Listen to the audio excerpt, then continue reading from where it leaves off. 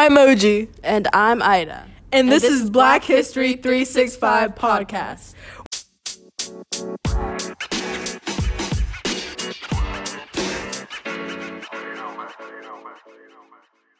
Where we talk about Black history and achievements and embrace them all year round. In this series, we will be interviewing Black staff in our school. And in this episode, we will be interviewing Mr. Keith. Okay, first off, you're just going to start by saying your origin story, like where you're from, your background, all that good jazz. I gotta say my full name or just what? Yeah, you can say your full name. Okay. Good afternoon, everyone. My name is Thomas Keith. I'm presently an employee here at Princeton High School. And this is a podcast for Princeton High School? Yep. Oh, okay. All right, great. Black History Month podcast. Black History Month podcast. Man, I feel like a celebrity. Yeah, you are. Okay, so your question, you want to know where I'm from? Mm-hmm. I was born in Newark, New Jersey.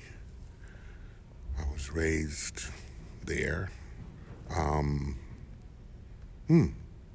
Went to, I don't know, maybe 4 elementary schools, different elementary schools. They didn't call them middle schools then. And then I attended high school, Essex County Vocational Technical High School. I was taking up auto mechanics, but when my hands got dirty, I said, I don't want to do this. So I kind of discontinued that. At the age of 17, I went into the United States Navy. I spent a year or so in the Navy. And then I came home and started pursuing occupations. I didn't have any specific idea what I wanted to do, but I know I needed to work to take care of myself. So I think I started working at the Veterans Administration office. I was a file clerk, and I stayed there about a few months. Then I left, and I went to, goodness gracious, so many years have passed. I was working for the state of New Jersey, same thing, file clerk for the health department. And I stayed there for about 6-7 months. Then I became a correctional officer for Essex County. I stayed there for 5.5 years. They had a riot in 1980, and thank God I was on vacation at that time. But I'm sorry, I didn't get into my domestic stuff. But my wife at the time, she wanted me to resign, so that's what I did. Before that, yes, I got married in 1974, and as a result of the marriage, I had 2 children. Let's see.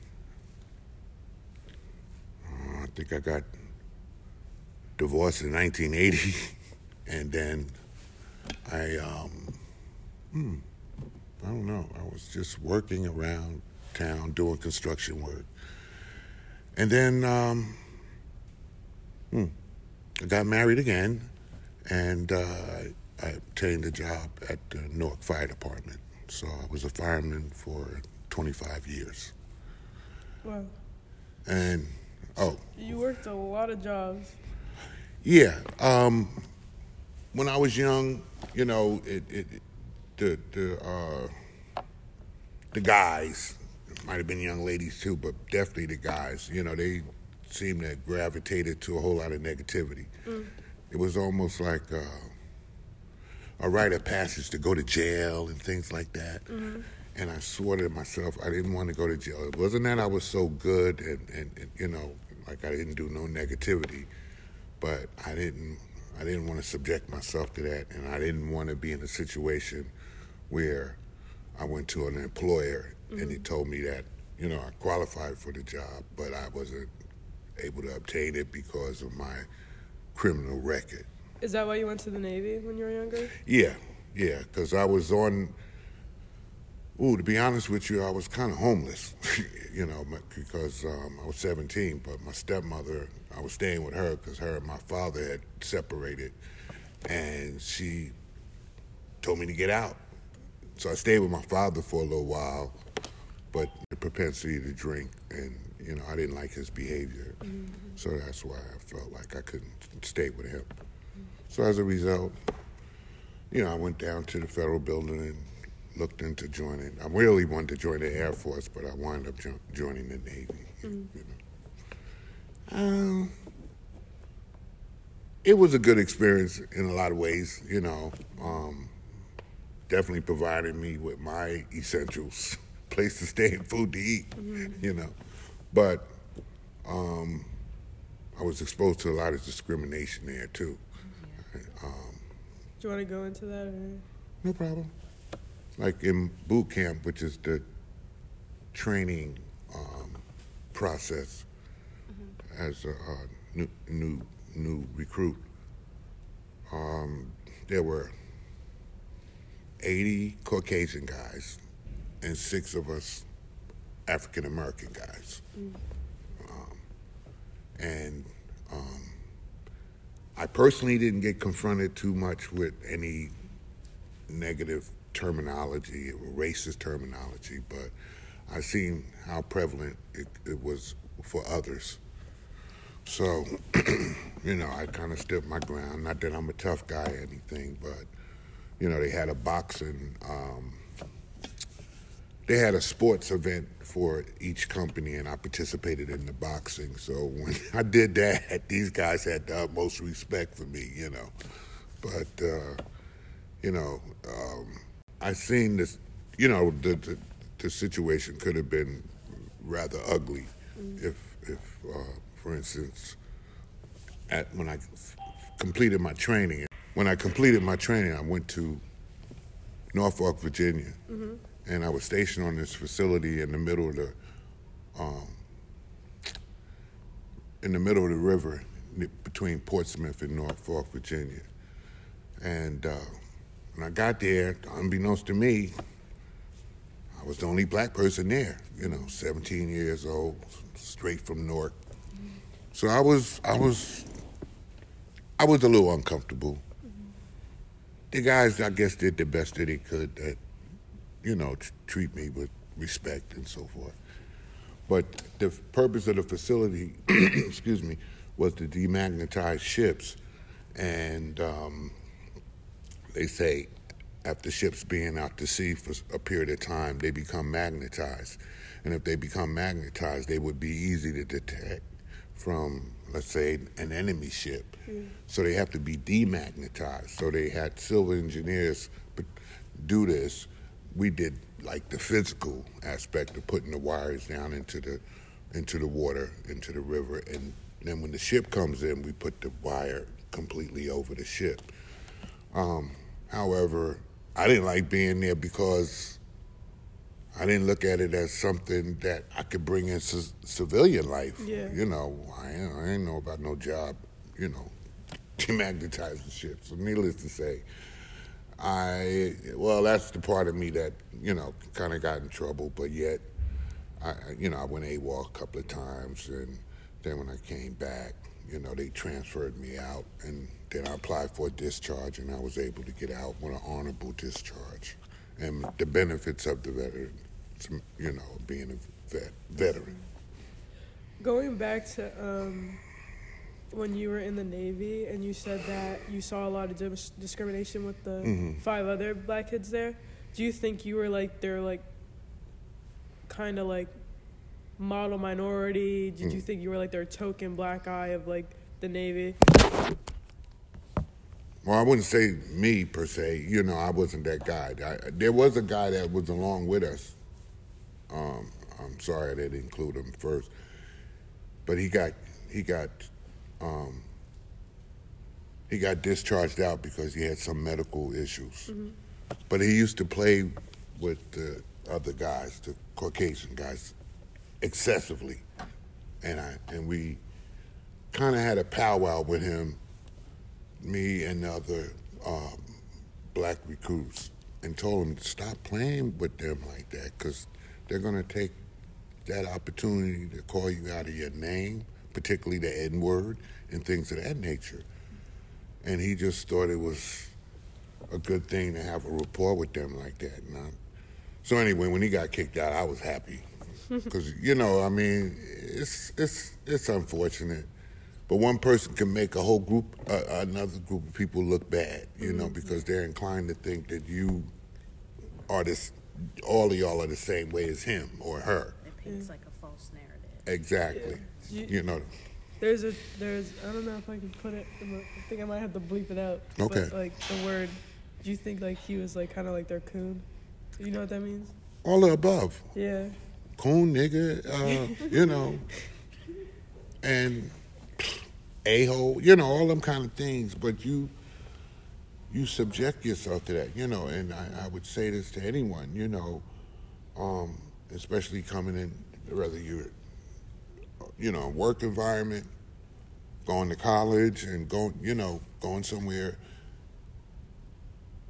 hold your ground as a person, you know, and more or less demand the respect as a woman, as a young lady, as a female, and as an African American, as a black person, whatever you refer yourself to. You know, this is the society we live in, you know, and unfortunately, you know, people just, whether they come from, you know, their racist background or whatever, you know, and then it's not even about race. Sometimes it's kind of like classism, you know. We're better than you. We got more money than you, and that kind of thing. So, so you just stand and hold your chin up and try to be as positive you can be with your life and doing the things. And, you know, who knows who God puts in your life to have a positive influence on you. So, you know, personally, I don't feel I'm racist. I don't feel like I'm a discriminative type person. You know, I just accept people as they are, you know. But if I'm not vibing with you and I ain't feeling you, then I just don't deal with you. If I don't have to, you know, I don't have to deal with you.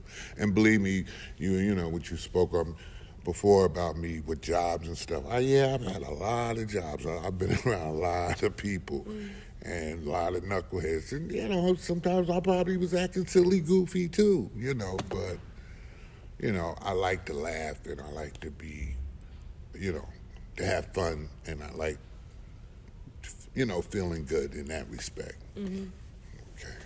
So, did you, within your jobs, I feel like, I know me working, I've definitely gathered some people that I could depend on in a way, or, like, role models for me. Did you ever have a role model?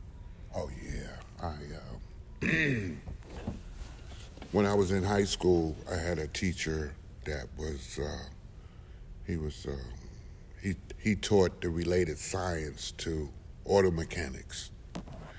And, oh my gosh, we could come in his class one day, you know, prepared to get into the subject matter of auto technician type stuff. And he'd say, put your books away. We're gonna listen to this album. And he would have, like, Malcolm X, The Ballad in the Bullet. He was very influential with me. You know, I don't know. I mean, I did technically have a father, but he was like a father figure to me. And he was in the martial arts, which later on we started, you know, practicing that after school and things of that nature. But he basically was just trying to illustrate to us that when we were to go into in particular that field, to be using our minds and not our hands. I mean, you got to use your hands to work, but, you know, he didn't want us to be determined. I don't know if you ever heard it, you know, like grease monkey and stuff like that. They were called mechanics and stuff, and look at them basically as individuals that's all dirty and all that. Never mind, they're making money, but it's a professional field, and as you see he was telling us about, like, if we wanted to get jobs, let's say at Ford, General Motors, any of the automobile plants, they used to exist in New Jersey. They're no longer existing. They tore them down, and the reason why, or part of the reason, is the automation of things. He was telling us that back in 1969, that it may come a day that robots will be doing things that man was doing. And that's basically what has happened, in a lot of aspects of, the manufacture of products. So he had a great influence on me. And when I retired from the fire department, I moved down here to Monroe Township. And I was always talking with him through the years of my life. And come to find out, he had relocated. And I was talking, I said, Mr. Jones, did you say you lived in Monroe? He said, yeah, Monroe Township. I said, you ain't gonna believe this. I just bought a house down here in Monroe Township. So we, oh man, we stayed in communication, not that we were seeing each other on a daily basis, but we stayed definitely in communication. And, unfortunately he had passed away some years ago, but he was a great influence on me, yeah. That's awesome. Mm-hmm. It always seems as though, like, you've lived such a full life, like, you've done everything. Oh, really? Yeah. I ain't did nothing. So, and also, like, you've clearly faced a lot of challenges within that time. Mm-hmm. And you've also seen, like you just said, about how Mr. Jones, like, he was basically predicted, like, something in the future. So, like, through all the generations, like, what have you seen change, or what's, like, something that's really stuck out to you? It could be in, like, the work field with, like, race, or, like, how segregation has evolved, anything like that, yeah. Good answer. What I'm saying,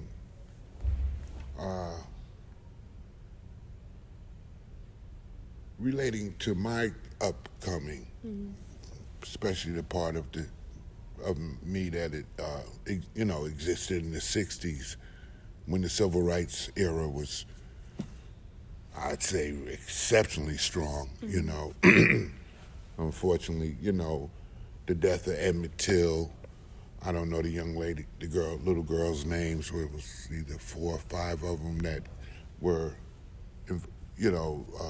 lost their lives in the bombing in Birmingham, Alabama, at the church, just being little kids, jumping rope and all that. And I remember witnessing these things, through the media, watching TV on the news, and it was so saddening, to see and hear about all these things going on. And the racism that existed, that was so strong that I forget the name of the bridge, unfortunately. That's all right. In Alabama, they just celebrated, I think it was in the fall, when they marched on that bridge. Selma, yeah. Okay, so I remember seeing it on TV. So, in relationship to now, and how this country is like trying to go backwards and go back to that type of lifestyle again. Yeah, like the BHM protest. Yes. Or BLM protest. Right. The states are trying to deter people from voting, in particular black people and the other minorities, with some laws that a person can't even give you a bottle of water while you're standing in line to vote, or a slice of pizza. That's like against the law. What the heck does that have to do with you casting your vote and him having some influence on you to what your vote is going to be? It's ridiculous, but it just demonstrates how this thing is all backwards, and it's not getting any better.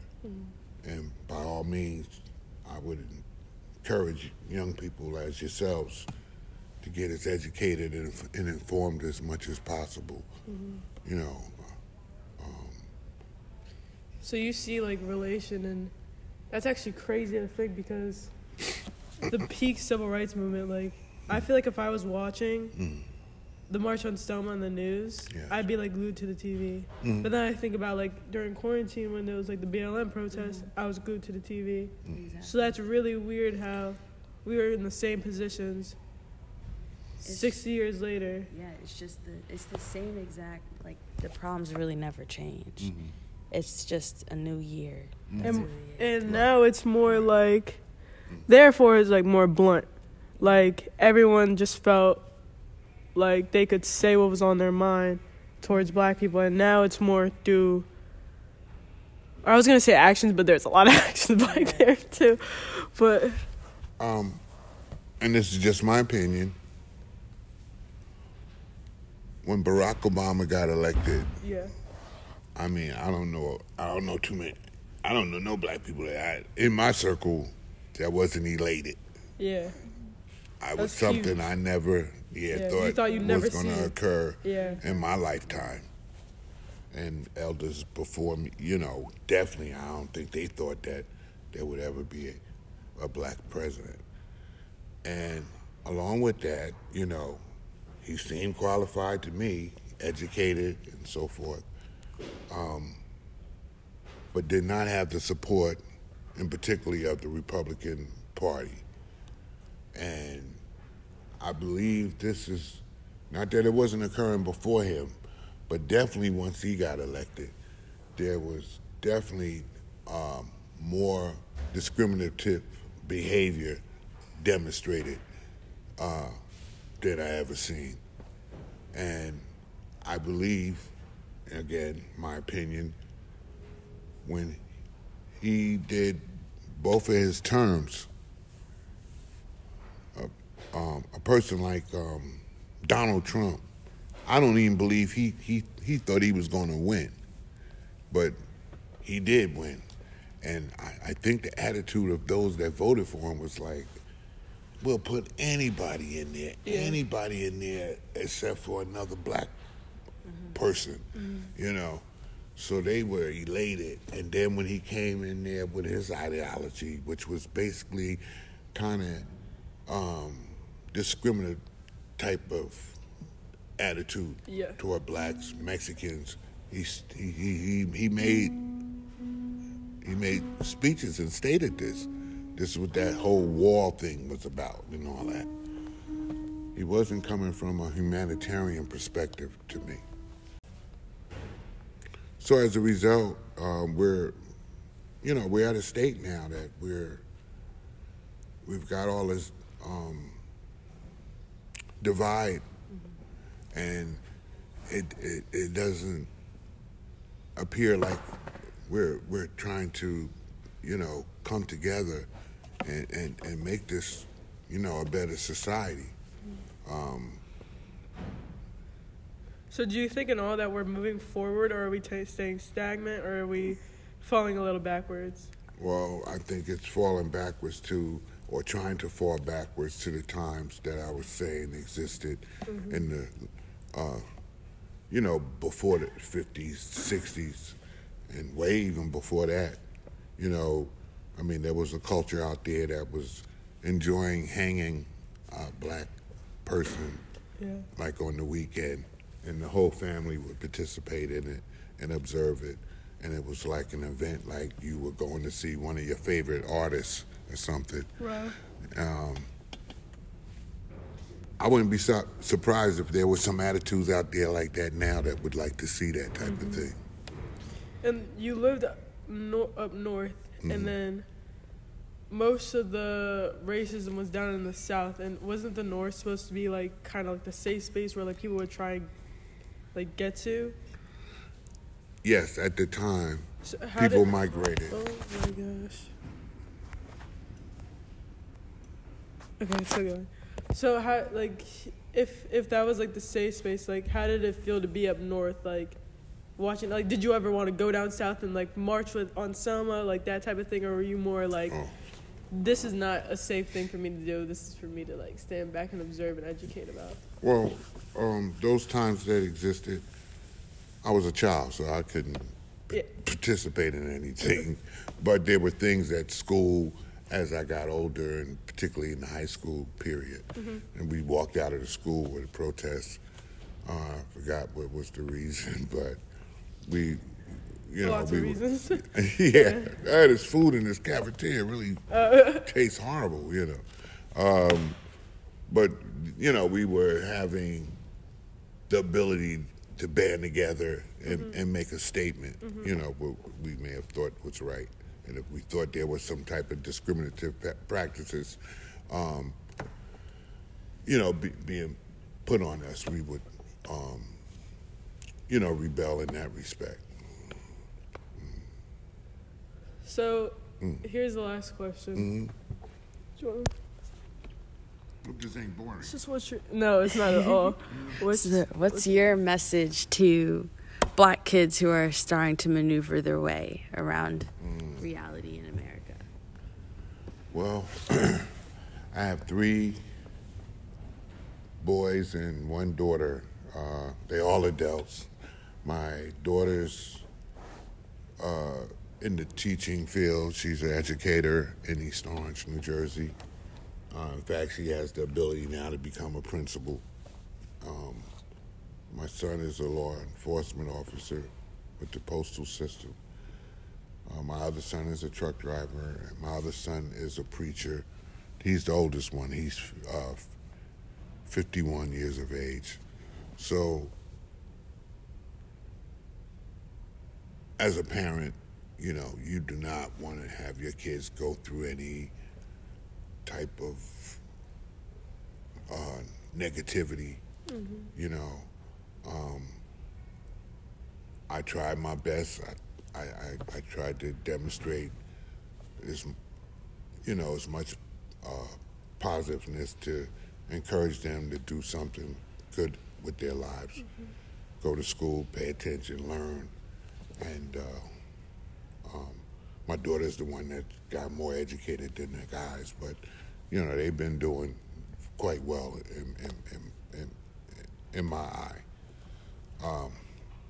So I would definitely encourage the young people to focus on your education, be respectful to your fellow man, and most definitely try to get as much information as you can from your parents and things about your family. I forget the gentleman's name. He has a show on PBS where he does the ancestry thing, roots, going into finding out who you was related to and so forth.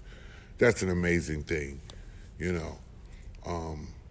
So learn about your family and just do your darnest to do good with your life.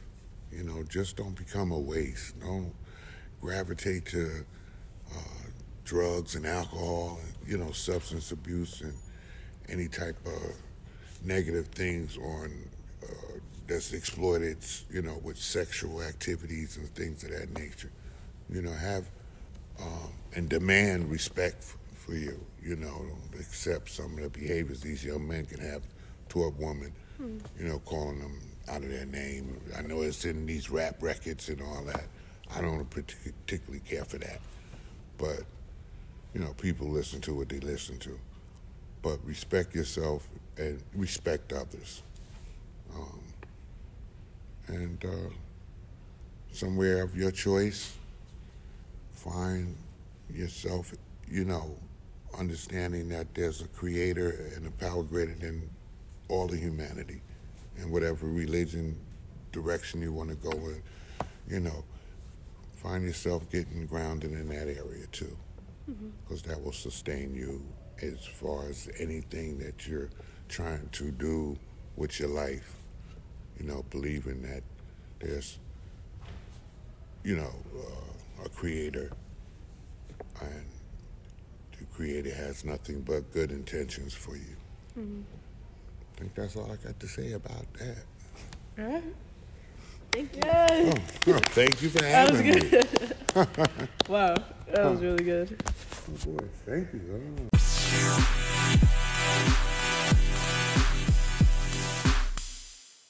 Thank you so much for listening, and remember to check the Schmeal Spiel for the next episode. This is Moji. And this is Ida. Signing out.